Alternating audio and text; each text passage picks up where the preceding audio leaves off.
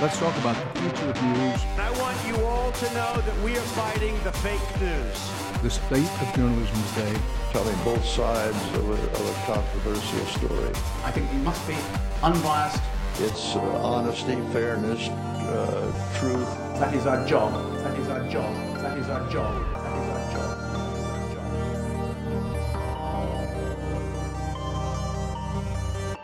Last week, for the first time in my professional life, I didn't do something, and now I regret it forever.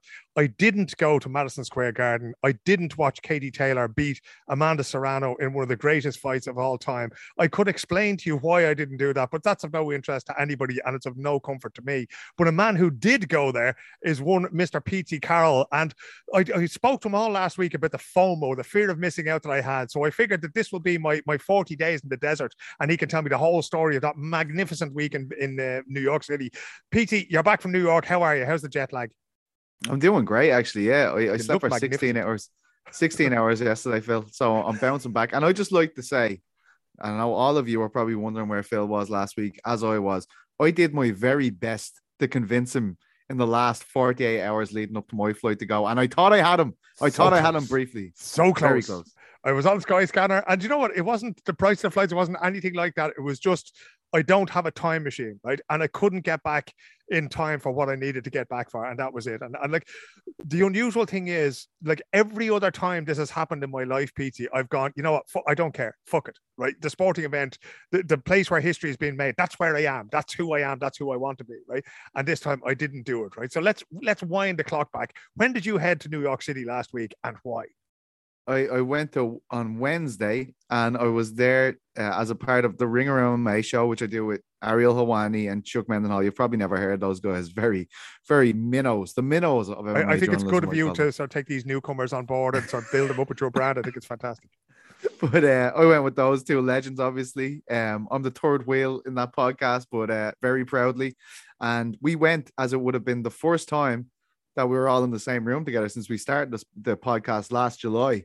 And what an event to do it at. Based on the name, it's the Ringer MMA show. You'll understand that this is not our usual beat as well. So to pick this one to be the time that we all come together seemed strange.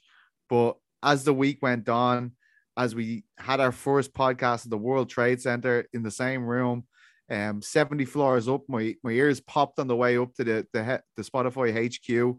We did it there at the World Trade Center. The next night at Jack Dempsey's, we had a meetup with listeners of the show and with Ariel's other crew at the MMA Hour. And then Saturday we had the fight itself. So it was absolutely amazing. And of course, on Wednesday, Phil, when I got in, I had to do some extensive research within the Irish communities of Queens to just get a feel for what it meant for them. And, you know, I can tell you now that I extensively covered this as much as you've seen me extensively cover these events in the past. I heard it was points in double figures, but we won't go into that. There's a risk of this being a 6-minute podcast there because you just rattled off everything you did, right?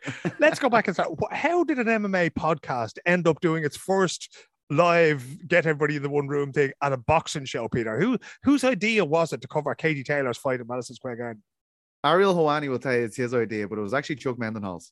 Chuck Mendenhall said this off the cuff one day, I think back in February when it was announced, or January was announced. He'd be like, hey, completely joking. That would be a great time to do our first meetup, this massive historic boxing event. And we all laughed. How we laughed, Phil. But then suddenly Ariel got it into his head. I literally don't think I've met a bigger Katie Taylor fan from outside of Ireland than Ariel Helwani. He's been blown away with her ever since he saw that video of her surprising a child on the Late Late Show and how wholesome it was. He said, like, it's a throwback to 60s, 70s TV. Like, you'd see clips from the past of just how wholesome that clip was of Katie coming out and the girl crying when she's meeting her. And then it got him to start going like, well, why does this athlete mean so much to this country? And that, of course, is a very long process to explain to people. But basically, for me, as I've always told him, Katie Taylor is the most unanimously adored athlete Ireland has ever produced, as far as I'm concerned. And, you know, he can see that there. He understood that. And then with the Jake Paul influence coming from the Serrano corner, it started to become more of an MMA thing. Serrano, of course, has competed 3 times in MMA as well, has 2 wins by submission. So that gave us enough, I think, that we could make this an event that we went to. Certainly in our heads, And thank God, because it turned out to be a massive triumph over there for us. Are there no adults working at the Ringer or at Spotify who would have gone, hang on a fucking second, you chancers? Nobody did that. Nobody ever cried stop. When you're breaking records like we are, Phil, when we're breaking records for Bill Simmons, right, left, right, and center, they kind of have to, listen to the likes of Helwani when he comes up with these master plans every now and again. But what was the idea of doing this, right? I know you've all been looking forward to getting back in one place and doing events together. I think Ariel is kind of not in a hurry to get back into the UFC sphere or going to, standing there backstage interviewing people while other fights are going on. I think everybody's beyond that now, but there is magic, when everybody gets together. Was that what you guys were looking forward to? Were you really looking forward to sitting down to one room? Because the backdrop, this event being the biggest female fight ever in Madison Square Garden, and fucking scratch that, it's one of the biggest fights ever to happen anywhere. So, we'll get that out of the way to begin with. But was that the sort of the bait, if you will? Was that how you managed to sell it into the Ringer, that they'd pay for all these flights and hotel rooms and champagne dinners and pints in Queens? yeah. Don't know if I'll be invoicing them for that night in Queens, but you could bust Bill Simmons with that. Yeah, there was certainly, that was the feeling. We needed to get us all together for an event where, we, like, Ariel certainly had a lot to do with that event. Like, I mean, I'm blown away by the amount of stuff he was doing. We kind of shadowed him on Thursday at the press conferences, and subsequently for the face-to-face he did with Jake Paul and Eddie Hearn, and I think it just gave us some freedom as well. Like, I mean, we didn't know if there was going to be a post show, but because of the pre-fight went so well for us, we ended up doing one in the bells of the arena right beside the Lakers locker room. And as we're doing the show, like Tony Beller's walking past, Jake Paul's walking past, Katie Taylor actually walked past as soon as we finished the show, and she thanked Ariel for all his work during the week. It was just one of them ones where I have to say, like, it didn't make sense, like, because it's a boxing event, but it couldn't make more sense in hindsight. Like, everything that happened was just perfect, and we couldn't be happier with how the week went. It seemed to me from the very beginning, Peter, that when Katie was announced to be fighting Serrano, I got onto my people in New York and I pulled the strings, and I was accredited pretty much immediately for that fight.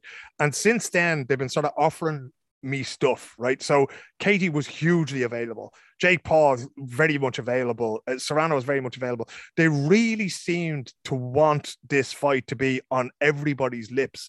So what was it like being behind the scenes of that machinery, seeing Ariel sitting down with Amanda Serrano, seeing Jake Paul sitting down with Eddie Hearn? What was the experience of being there like? It just felt so different to MMA events now. Like, as we know, the UFC have made their money with that ESPN deal.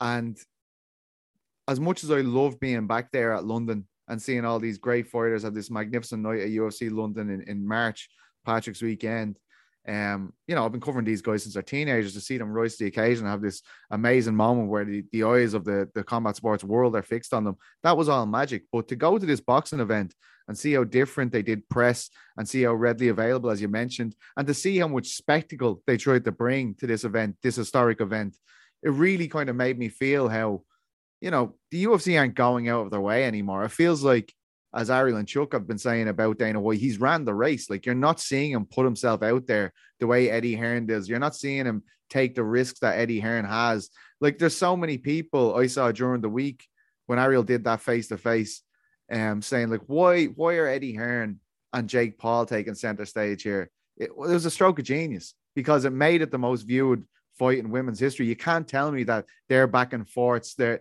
little bit of metal between those two didn't attract more people to this fight. And Hearn, in the first place, getting into business with Jake Paul, this guy is, from his first fight, Eddie Hearn promoted it. For him to get into business with him and see the positives he brings to the table, despite the amorphous negatives that also seem to be there for the sport, I think, he has certainly proved himself to be one of the best promoters in the sport, if not the best promoter in combat sports over this past week. So, that's my big takeaway. Like, his passion, the influence of Paul, and how they know how to mark an event in boxing stood out for me compared to the UFC. Like, the UFC has 2 title fights this weekend: Gaethje v Oliveira, Namajunas v Esparza. You have Chandler and Ferguson on the undercard, and they're just going to trot them out the way they always do. There's going to be no significant highlighting of them being in Arizona this weekend, whereas the fact this was Madison Square Garden, this was the biggest fight in women's history, is just driven down your neck the second you get there, the second you touch base there. The people in the city, the diasporas, the Irish and the Puerto Ricans, so passionate. You know, everyone's shouting at each other in the street, all in good spirit. But, you know, like, you can tell this means so much to people. It was just something I hadn't seen in so long. And the reaction then afterwards, the body splayed all over Midtown from the Irish who traveled over as usual. Like it just made me feel like I'd attended something magic, and everybody that was there was focused on making a magic event, and they absolutely executed it. Yeah. We'll get on to Jake Paul in a second, but I have to say Eddie Hearn is somebody that I kind of didn't really like and I didn't really respect until this week, right? Because very, very few promoters walk the walk the way he has done this week. It wouldn't surprise me if he didn't make a dime out of that fight, right? Because they did everything. They had a face-off at the top of the Empire State Building on Tuesday. They did the weigh-ins. They did all the TV stuff. He even turned up on Ariel Helwani's MMA hour on Monday for Never heard of that show. What is that? Is that a big show? It's this very niche thing. I don't know. He's about 5 subscribers. I'm really only giving him the shout out to try to build an audience for the chap. I feel sorry for him, But and Eddie Hearn turned up on it. This is the thing. Amazing. It's unbelievable what the man would do. But how did you have any dealings with him? Did you bump into him at all? Were you impressed by how he worked there behind the scenes? Like, I mean, when I walked in, my first press duty was on Thursday at the press conference. And when I walked in, he was just standing there at a dais and he had every single media outlet lined up to speak to him. And he spoke to every single one of them.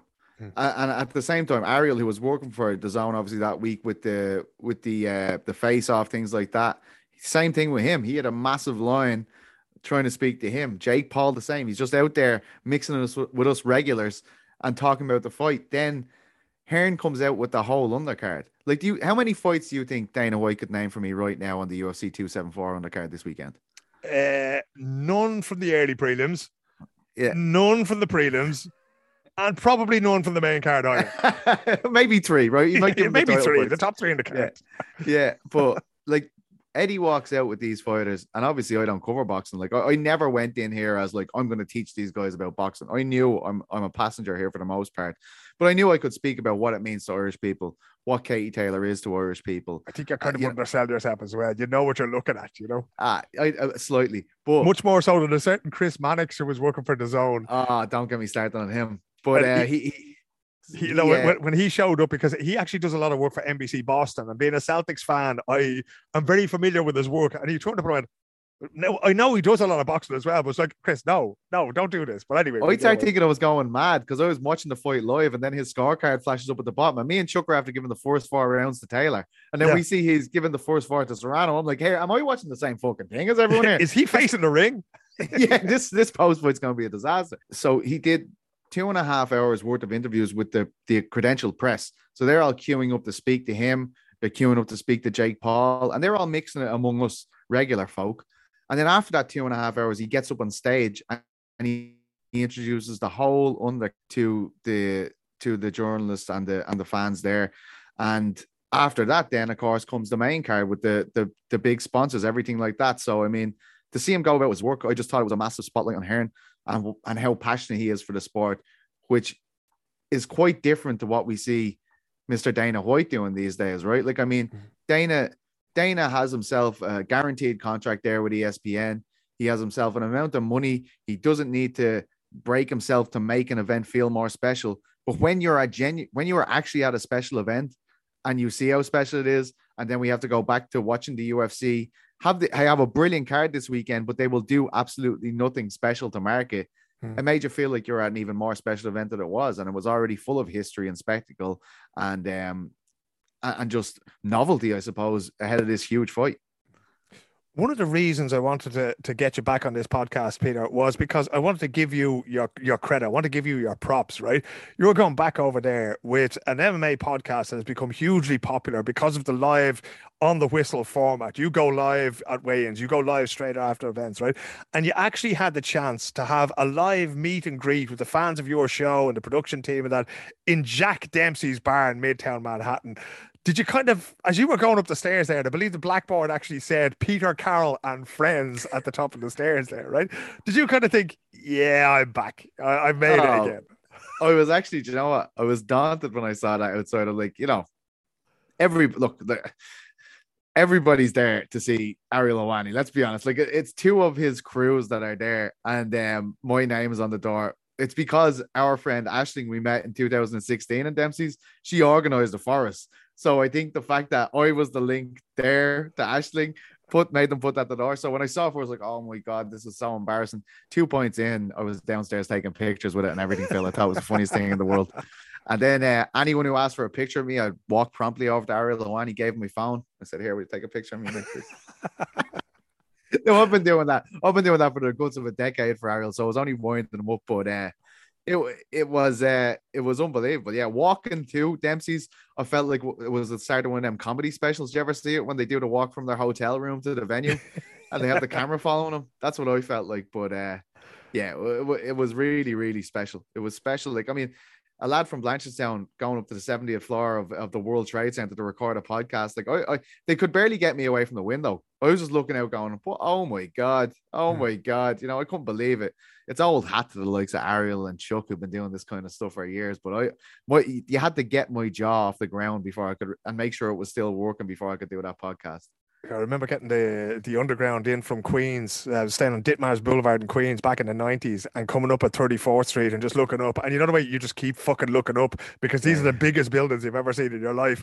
And you were up there on the 70th floor with Spotify. How did the Spotify people treat you, seeing as you've now taken over what was the green room and is now Spotify Live?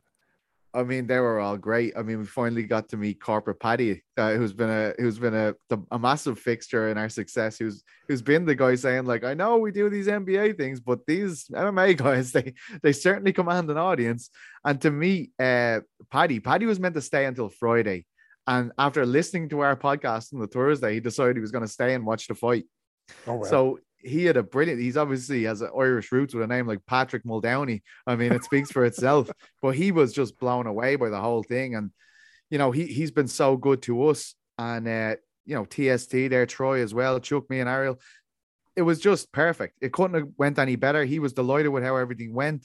And, you know, who knows, maybe if this fight happens in Dublin, we might get a few lads over from the US this time, so I can be showing the ropes instead, you know? They just have to find a really big building that everybody can go up in, and you can show them the city from there, you know? That's the Liffey lads. That's all we have. Yeah, that's it. There's a Halfpenny Bridge. There's another few like it. That's it, you know? Come here, this thing of, you know, when they're talking about the NBA podcast and that kind of thing, your audience compared to them, now obviously MMA is a niche sport. Some are still arguing it's still not even a sport. You know, how do they look at you guys? Are you guys the big success story that you keep telling me that you are? Or are you sort of, you know, the Vauxhall conference of Spotify's live? No, I like we've been told a few times, and I hope I'm not speaking out of turn saying this, but Patrick is like, you know, he's the top cat there. He actually hates me calling him my boss, but I'm gonna do it all the time now because he's told me he hates it. So my boss, Corporate Paddy, Patrick Muldowney, has told us that, like, every podcast now they're trying to use the Ringer MMA show as the blueprint for what that podcast is. That's what they want them to be. Now, I know they brought in some huge heavy hitters, you know, from US sports. Obviously, Bill Simmons is going to be really good for the recruitment in that field. I know they have Kevin Clark there, who's doing the Formula One podcast now. He does lots of sports podcasts for them, and he does the Ringer NFL show, which I was managed to really get into and actually helped me understand the sport in my first year watching the NFL last year. And I believe they have a really popular fantasy football draft, or maybe it's just fantasy football podcast now, which is commanding similar numbers, we'll say, Phil, to the Ringer MMA show anyway. But they still haven't hit that 13,000 live number that everyone's undefeated, undisputed. We've set the bar too high. They don't have a chance, to be honest. But I mean, it's great to see those kids out there trying. Fantastic. The weigh-ins on Friday, Peter. They were at Madison Square Garden, right? The Hulu Theatre, yeah. So the one that Mick Conlon fought his debut in, the smaller theatre. Yeah. That was. What was the atmosphere like there? Was there many Irish had made it to town and were still sober enough to make it to the weigh-ins? Because usually those things happen around 4 or 5 o'clock. There's free tickets in the afternoon. People have a few beers. They go down there. We've seen many's a weigh-in with Conor McGregor that has been absolute pandemonium. So what was it like for Katie? I tell you what, Phil, like maybe it's because I'm not in the boxing circle as much, but I had no idea. Like I only kind of began to get an idea of what this fight would mean on Tuesday. So the Tuesday before I left, so I left on Wednesday. So the day before I had to go and get a COVID test, and I went in, tried to book an antigen test. I was looking everywhere, couldn't find any time. I was like, Jesus Christ, what's going on here? Booked one on Dawson Street for 11:30. Went in, a lovely girl called Farah took my test, and I knew it was big when she said to me, "Oh, you must be on the 11 o'clock flight tomorrow." And I said, how did you know that? And she said, well, because yeah. And she said, every single person that's come in here this week and every person that's booked this week is going to the Katie Taylor fight. And I was like, wow, are you serious? She said, yeah, absolutely. Every Boots in Dublin is booked up for COVID tests because it seems every person is booking it to go to the Taylor fight. I arrive at the airport then on Wednesday. I'm checking my bag. For some reason, I couldn't check in online. Had to check in there. Went to check in my bag. And as I'm checking in, two lads there are checking me in. They're like, what, are you heading over just for our holidays? I was like, no, I'm going to the Taylor fight. He goes, geez, you must be the 200th person that said that to us today. Wow. And there's only about 1,000 people flying out to the US today. So I mean, that was incredible. And I was there very early. So then I get there, I get to Queens, and I'm meeting all these Irish people. I'm like, holy shit. And Aisling, who I told you I met in 2016 at the MSG fight, she said, this is the closest thing I can feel to it. Like, where it feels like everybody's coming in. I believe she had a couple from Tyrone sleeping in our 1-bedroom apartment with her, just so they could come over and see the fight.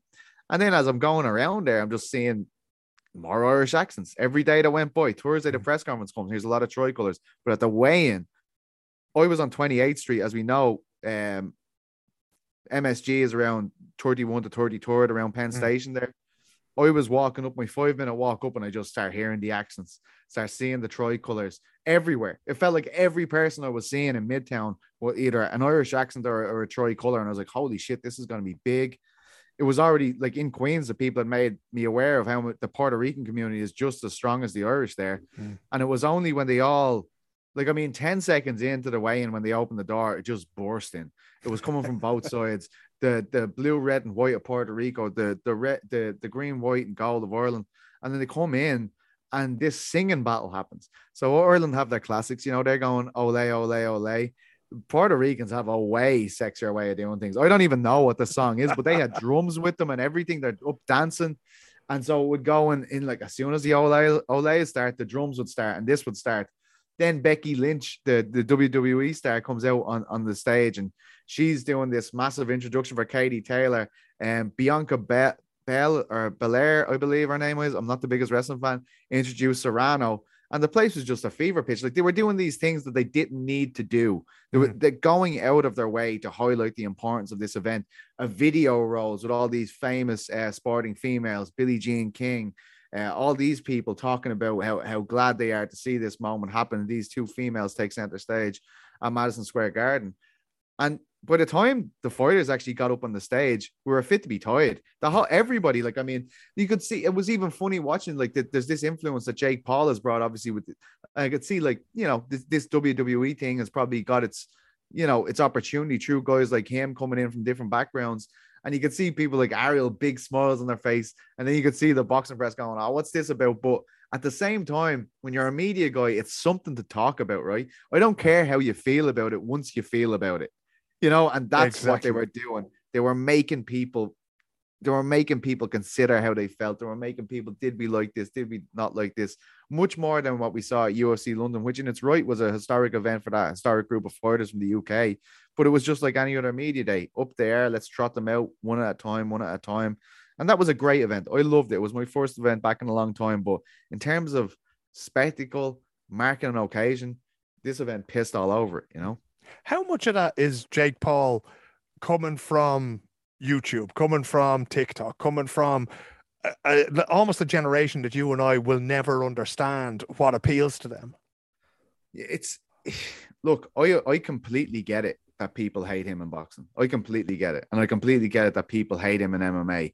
But once again, he is giving you skin in the game. And the guy knows how to do that. Like when I saw him do the face-to-face with Hearn and Ariel, I was blown over by the three lads' professionalism. Ariel, Eddie, and Jake. walk into a room and start shooting straight away. No bullshit, no questions. What are we going to talk about? This is how it goes. And they're immediately at each other's throats. You know, like straight away, Eddie's offended his boxing. You know, Jake is now firing back, talking about his boxers. You know, and a lot of people are saying, like, why are these guys being put on center stage and not Taylor and Serrano? But the reality of the situation is Taylor and Serrano are not going to do that. They do not like doing media. And to make this have 1.5 million eyeballs on it, or 3 million eyeballs, give or take, should I say, on Saturday night, they needed to be a part of this. And I've struggled to understand Jake Paul. I think I've got a good handle on him now, but when he first kind of started these MMA fighters, things like that, I struggled to understand it. And I definitely understand it now. But it took balls from Eddie Hearn to be the guy to bring him in here. Like, this is a guy that old school boxing people detest. They hate everything that he's doing. As far as they're concerned, he's not a boxer. He hasn't fought in one boxing match. These guys are not boxers that he's fighting. For Eddie Hearn to, first of all, he promoted his very first fight against another YouTube guy, but to bring him in and put him center stage at this event was a stroke of genius, because we don't see it, right? You're a sports guy, Phil. I'm an MMA guy for the most part. I'm not even a boxing guy. That's why I didn't realize the Irish were coming over. But Eddie Hearn recognizes that this guy has his finger on the pulse of something completely foreign to us. And whatever that is, it's bringing a whole new set of fans to first MMA and now boxing. And, well, sorry, for Jake, I guess boxing first, then MMA, and now boxing again. And I think he deserves a lot of credit for that. And seeing Hearn do what he did with Ariel and stuff like that, like there's no way he's not the best guy doing it at the moment. There just isn't. Yeah. And as Chuck and Ariel said, he has yet to run the race. Dana White has. He's already done everything. He's already completed his course. Eddie Hearn is still out there trying to do something. And that's really, really interesting to watch. I think what struck me about Eddie Hearn over the last 2 or 3 weeks is that he doesn't need to do this, and he still does it. And he does it for the love of it. You know, he's doing it to make that history. He wanted to be the man to bring Jake Paul in for the cold. He wanted to be the man to put Katie Taylor against Serrano on in Madison Square Garden. He's not the kind of guy, if you to quote the Steve Earle song, I ain't ever satisfied. You know, Dana White has so much money now, it doesn't matter anymore. He's made so much history that it doesn't matter anymore. And the time may come in 10 or 15 or 20 years for Eddie Hearn that he may be there as well. But the thing about him was, on Monday, when he was on that little known MMA Hour show, that's what he was saying. Sunday morning, you get up and you go, okay, I've done that. What's next? And that, to me, is where greatness lies. And it's seeing that thing. I go back to, I think it was at the 2014 Olympics. I remember covering snowboarding there and saying a few years beforehand, and I said the same thing about MMA around the same time. I remember saying to people I worked with, going, I don't care if you don't understand this, but you better find a fucking way of covering it, because this is coming, and it's coming, and it's, you know, it's either going to run over you or you're going to get in this freight train, but either way it's happening. And that's Jake Paul in boxing right now. It doesn't matter that I don't rate him as a boxer. It doesn't matter what I think of him personally. People want to know, and therefore we have to cover the story. You know, what's he like, Peter? When you've been in a room with him and you're watching him being interviewed and that kind of thing, what did you find him like? I didn't get to interact with him much, but I will say, like, Ariel brings us into this room where he's doing the face-off, and there's not a lot of people there. It's about 5 people in there, and me and Chuck take a seat so that we can see the full setup, but we're not in the way. Ariel can't see us. We don't want to be distracting anyone. You know, making funny faces at him or whatnot. But I'm talking to Chuck about the basketball, because Chuck's, like you, a huge basketball fan. He coaches basketball at home, everything like that. So I'm asking him about what games to watch and who's sticking out this year to you. And next of all, I look around and there's a million people in the room. And I literally went to him, what the fuck is going on here? And then in front of me appears Jake Paul. And on the back of his top, as Chuck pointed out, it said something like, fuck everything, with no V in it. You know what I mean? It has the height, like the it's like, it's just he's from a different planet, like, you know what I mean? And we're looking at him and he's doing stretches. He's not even speaking, but this big audience is there. And then he gets up and he just does it, though. He does the thing with Hearn. And I know he's taking the brunt of it on that, but you can't tell me that he's not aware of why he's going into all these times. And it's water off a duck's back, I'd say. Like, He doesn't give a shit. He's here to sell Serrano. Ariel asked me, like, does he have a presence? And when I think of presence, I think of Conor McGregor. And when he walked into a room, how it would change a room and how every eyeball in the room would be stuck on him. He is not that, but he's definitely something. Yeah. You know, he has a power to him. I know what it is. I just don't know how to put it into words, but he understands his role in these things and he knows how to play it well.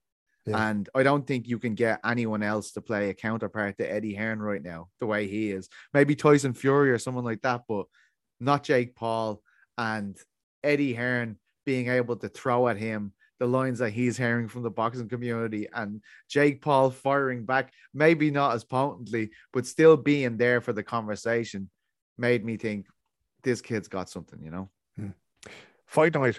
Now, we all know that it doesn't matter what boxing event you go to, or at least you probably know this by now, right? Nobody watches the undercard, right? Nobody gives a shit. You know, you could put them all on the car park and then just, you know, co-main, main event, that's it. When did you arrive at the venue? Did you do that thing of, oh, I'm experiencing history here, so I'll have to be there at 3:00 in the afternoon for the very first Puerto Rican dustman on the card, or what? No, you see, I was busy researching the night before. You're a fucking A-lister now, so you're on the gargle and then had to be dragged out of your nest at about 3:00 in the afternoon. Busy researching, all right, is where I'd like to put it. I was with my boss, so I can't get in trouble. That's right, I said it again, Patrick Muldowney. If you're listening to this, my boss, Patrick Muldowney, kept me out. And then it was Ariel's son's birthday on the day, and if you know Ariel, he's a big family man. Wants to be there for all the birthdays. So he kind of told me straight away, he's like, I'm not going to get there until about 7 p.m. The only duties we had on the night was to record the podcast after. So I asked Chuck when he was there. Again, he was at home coaching his son's team, I believe. So he said he'd get around the same time. So I got in there about 7:30 and the main card kicked off then at 8. So I was there for, you know, 4 or 5 fights. And exactly as you're saying, we're looking around the arena going, Jesus, like, I mean, Vargas and Beefy Smith, which is an incredible fight, was the second to the top. So, I mean, that's the fight just before Taylor and Serrano are going to come out. And I'm still looking at a big patch of seats that are completely empty where the ring is. And I'm thinking, mate, if this looks like this when the Taylor fight's on, this is going to be a shame. Like, they can't do this. Then I look on my WhatsApp. Every Irish person I know that's over here for the fight is texting me the typical Irish thing. I've told them all the latest this fight can happen is 10:15. At 10 past 10, I'm still getting the messages. Do you reckon it's going to start in time, though? Do you reckon it's going to start in time? Just trying to go to the bar one more time. Do you reckon I get another one in? Have I time for another one? Oh my God. I was like, mate, I'm looking at your seat. Come on, please. Jesus Christ, don't miss this. Don't miss the walkouts. Don't miss the announcements. Don't miss the VT. You have to get in here. They started rolling the VT then again with all the famous sportswomen speaking about the importance of this event. And by the time that finished, I looked down into that section and it was full. And I was thinking, that's perfect. That's amazing. Then New York by Ja Rule starts and out comes Serrano. And I was up in the God, but I was delighted I was, because you get to see the pockets of the audience reacting. So literally half the people are going wild here for Puerto Rican Serrano on the way out. And then Katie comes out. And Katie's different in that Serrano plays this crowd pleaser when she's coming out. The first song's New York. The second was, it sounded like, you know, a song that meant a lot to Puerto Rican people. It sounded Puerto Rican to me, or had that kind of influence on the people all singing along. So that's what it meant. I expected fucking, you know, Katie to come out to the Foggy Jew as we see in McGregor. Where the streets have no name. Something. Yeah, exactly. Yeah. She comes out to this song that we later find out means a lot to her, because Ross Enemy said, well, this is going to be the biggest moment of your career. And when you walk out, I just want you to feel happy. That's all I want you to feel. So pick a song that'll make you feel happy. None of the crowd know what this song is, but it has this profound effect on the crowd. When she comes out, I've never seen her take in a moment like she was, really soaking in. And she was very stoic and regal. And she's very slow walk. And I can remember thinking, this is the queen. Like, this is like the queen of boxing has arrived in the building. And I got goosebumps. And, you know, I was getting shivers. And before this, they had played the national anthems, and it was very emotional. It was a very emotional experience for everyone that was there. There was people crying in the crowd. And then this comes after it. And of course, like, not everyone's kind of talking about the song and start, what the fuck is this, you know? Yeah. But when she's walking out, it just felt completely right. By the time she hit the ring, it was fever pitch. And then we're off to the races, man. Then the fight got underway, and it went by like a locomotive. That 2-minute rounds are deadly, aren't they? Mate, 2-minute rounds, me and Chuck are nearly giving out, right? First 4 rounds, we're going, Jesus Christ, going too quickly, isn't it? Fucking barely scored these. It's going so quick. Fifth round, I'm like, this is the longest round I've ever watched in my life. It lasted an hour, didn't it? Oh my God. I was like, suddenly we thought we were racing through them. And then the fifth, we're like holding our breath, like, Jesus, Kate, you gonna go out here? And it was just wild. From then on, it was like a frenzy. It was like that scene in Raging Bull where Scorsese is the smoke around the ring to convey the tension in the crowd, and the camera's just spinning around, and you're catching a dig here and you're catching a dig there, and you're missing a lot of it because you're reacting with people around you. It was a Titanic fight, just a Titanic Did fight. you see when Katie got hurt? Because I saw it. I saw the two shots and I went, we're in trouble here. This is bad. Did you notice that at the time? Could you sense the vibe in MSG?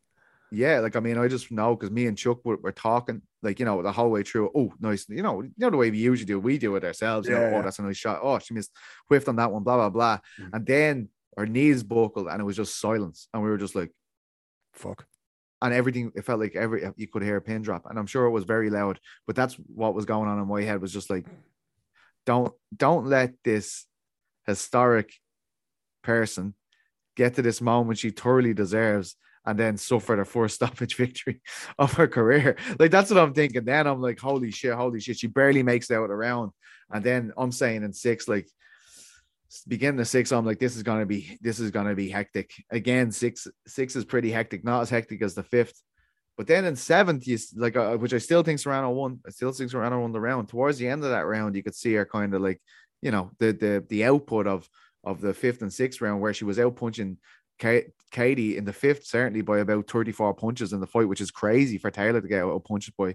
Yeah. Then in the seventh, you could see her winding down, and next of all, here comes the Queen again. I've got you now. You've given me your best shots, and I'm going to take care of this. And that's how I saw the fight. I know the first and second rounds are very close. I even heard some people had the fourth, but I had the first 4 rounds of Taylor, then 5, 6, 7 for Serrano, then 8, 9, 10 for Taylor. And it was a very close fight. I'm not trying to say it's a walk in the park or anything like that, but that's the way I scored it. But an incredible, incredible fight.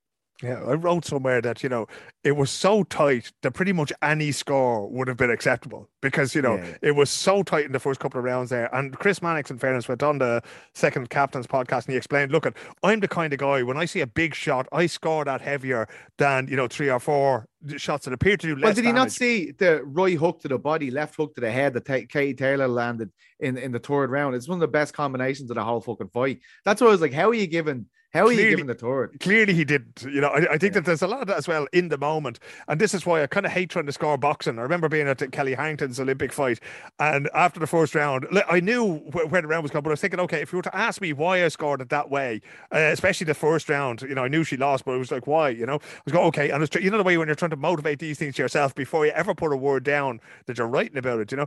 But that fight, you know, it just seemed like, you know, towards the end, did you know? And again, I'm on the record of saying that anybody who says to me that they knew what the outcome would be at the end of that fight, whose hand was going to be raised, that is a liar, right? Did you know when they stood there and the announcer was making the announcement, did you know her hand was going to be raised? Did you have that feeling? Or what were you thinking at that moment? We were thinking it was going to be a draw. That's what me and Chuck are lucky. Like, obviously Chuck's one of the best minds in combat sports, and he is far more rational, having no skin in the game, like I inevitably did with a Katie Taylor fight. Like, I mean, it's like, this is what people don't understand in America. Like, this is an athlete that when she was in the World Championships, before she even made it to the Olympics, we were wheeling the old telly and the video set into schoolroom so kids could watch it. Like, this is an Irish institution. And when you see that many of your countrymen moved around you, it's impossible not to be, you know, feel it. It's impossible not to feel it and connect with it on some level. But so I think I was very, you know, for the first 4 rounds, I thought Katie won, but I knew they were close. I knew they were very close. I knew, like, I was very, Serrano has the best rounds of probably the fight in 5 and 6. 7, she won as well. 8's close. 9, 10, I thought they were Taylor's round, but even in 10, she had one of them moments where her knees went. I thought she was dominating that round, and then Serrano caught her at one point. And I was like, oh shit.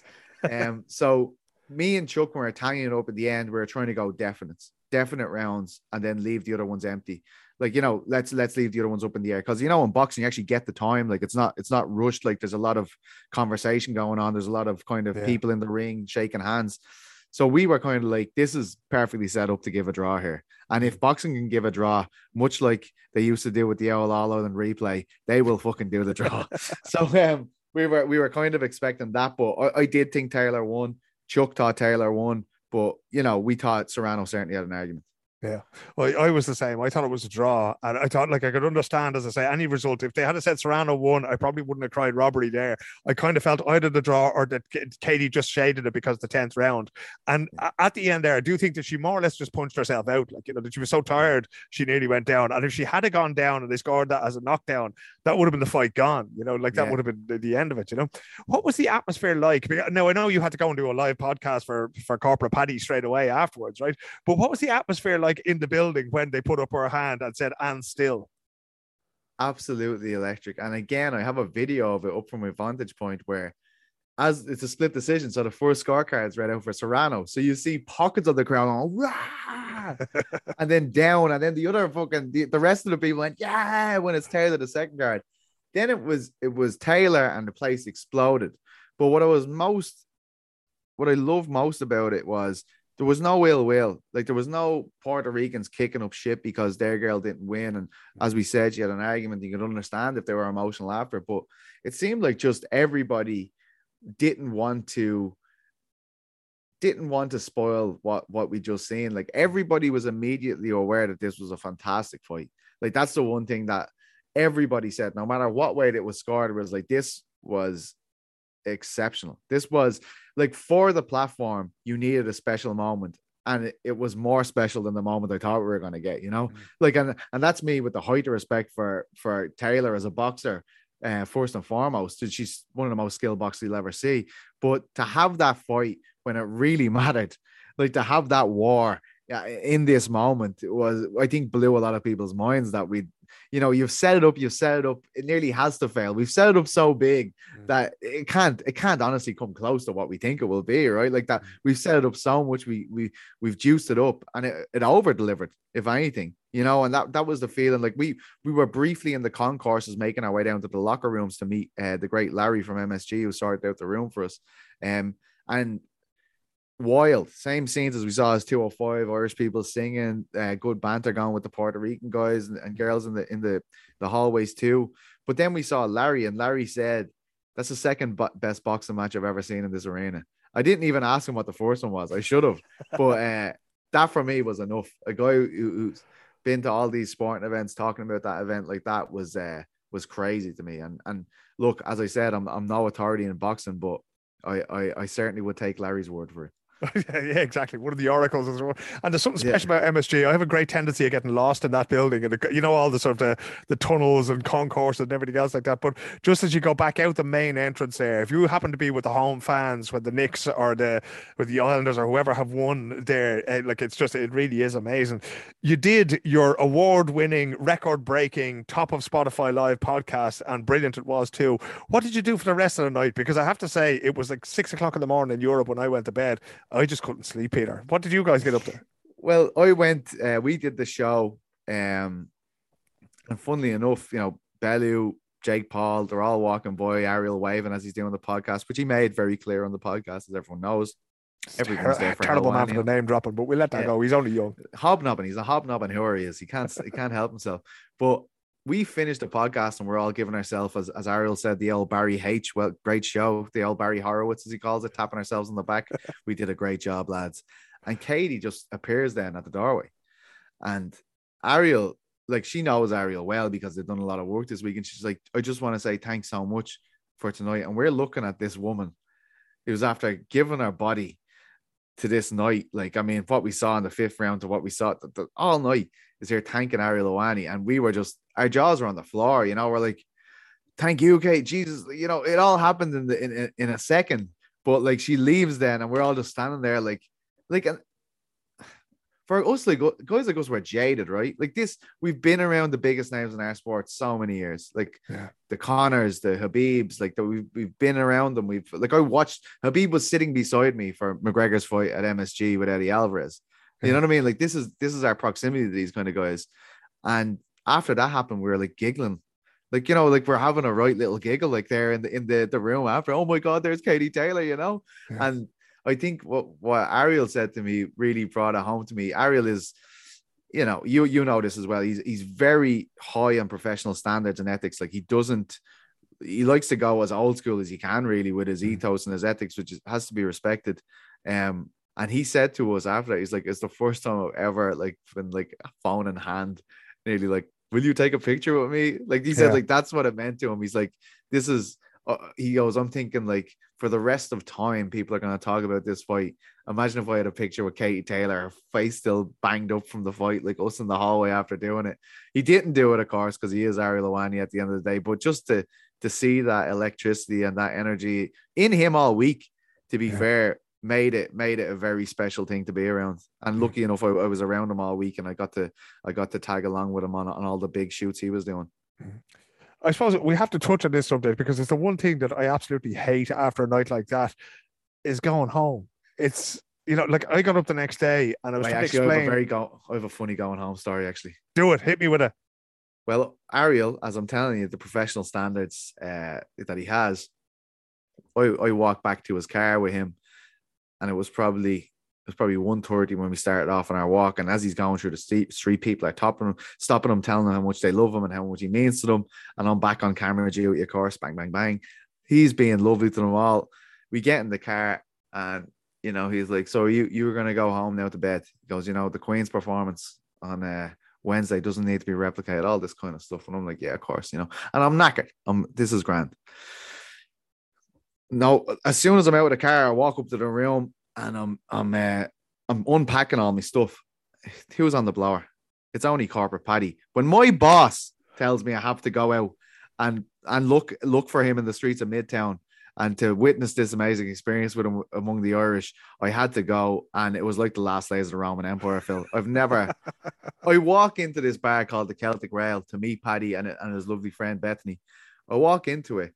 There's a lad wearing the face of a girl, simultaneously pouring a pint down her back because he's that locked.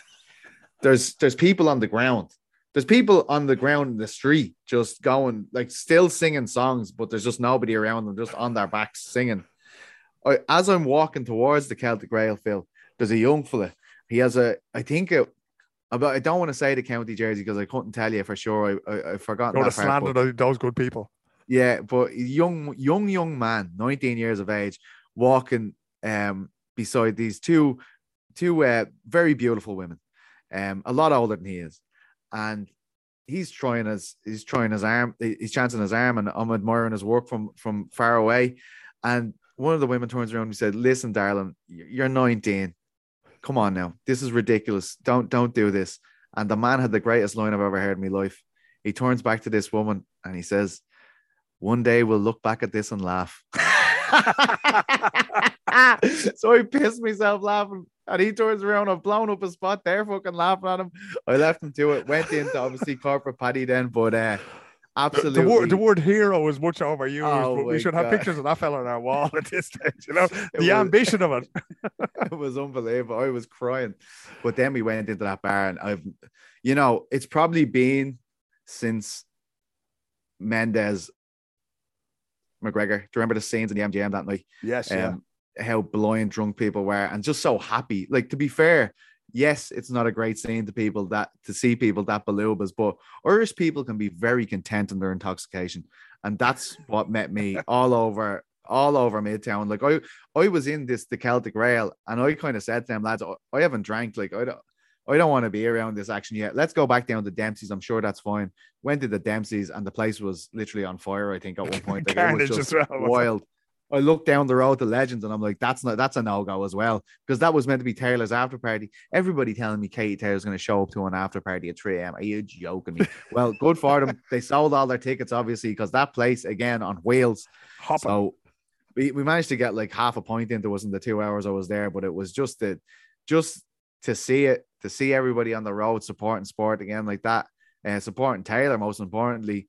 I was so happy I went out again. I was so happy I didn't just go to bed that night, because to see what she means to people again is just crazy to see. I'm so glad I saw it. And although I wouldn't say she'd be proud to see what happened, I'm sure it would make her very happy to see what happened out there in those streets that night. Bringing this great happiness to others, you know. Yeah. Would it sort of change a little bit, Peter, in terms of, you know, you've been strictly an MMA guy. You said it yourself for many years. You know, MMA has been your thing. And regardless, I mean, we've talked many nights long into the night about boxing and great fights that we've seen and the things that made us into the people and the journalists that we are today. Can you see yourself doing more of those fights now? Because I'm sure, you know, Tyson Fury at Wembley was a great atmosphere as well. You know, when he beat Dillian White a couple of weeks ago, I was actually supposed to go to that fight as well. And I didn't go to it. Jesus, they're going to stop giving you credentials if you keep shutting. Well, you know, the thing is they won't, Peter, because everybody needs me there. That's it. That's true. I know that. They know that, you know. But do you think that you will be more inclined to do that? Because also now, you know, you have a platform and you have an opportunity with Spotify to go and to sprinkle your fairy dust on these events. Is this something you want to do in the future? Well, this is the kind of feeling we've come away with. Like, I mean, what's to say it has to be boxing? Like, what's to say, like, you know, we couldn't go to even a wrestling event and do that from the MMA eyeballs? Because that's what we did all week. Like, I mean, we never came in there trying to be Don McRae. We never went in there trying to be Gavin Casey at a 42. Like, none of those guys, because I'm not those guys. They're going to be able to talk on this level, that, like, about the skill, about the technique involved in these things a lot more than I will. But we still showed up and did it. Like, we showed up and we had 2 amazing shows, an amazing meet and greet. And we left with everyone very content within Spotify, within ourselves. And that's what it feels like now. That's what Ariel and Chuck were talking about immediately after that last podcast, is like, this has opened the floodgates. Like, we need to keep trying to experiment. We need to keep on comparing these events to MMA so people can understand what the UFC used to be and what the UFC used to do for special occasions, which are maybe missing now. For us to sit there and see it and really have it come crashing home how little we get at the UFC experience now, because again, as the lad says, they've ran the race, they've already done everything, they're already making money hand over fist. They literally don't need to do anything anymore. They don't need to make a splash because it's all, the money's already coming in. But to see it at that event made us realize how much we're missing with those kind of experiences in the UFC. So I think we're open to anything now. Like, if they let me go to the Formula One this weekend, I'll be on a plane the next hour. You know what I mean? Kevin Clark, do you need someone to help you with the show? You know? I have this fancy new microphone here that could plug into my phone. Yeah. Peter, I know we've been talking for way too long now, and there'll probably be a short conversation after this. But for now, thank you very much for the coverage. It really sort of heightened my experience of it, despite the fact that I didn't go myself and I kicked myself forever for it. But I'm glad you enjoyed it so much, and I'm glad for the joy that you brought me and the joy that Katie brought you and brought everybody. And I can't wait to see you again at ringside sometime soon, pal. Well, you know I love you, Phil. I can never stop thanking you for everything you've done for me in my career. So anytime you need me, you know I'm always ready. I stay ready so I don't have to get ready. I think the greatest thing I did was to leave that lane open for you last week, but I'll leave it. Thanks, Pete. Take care. Thank you.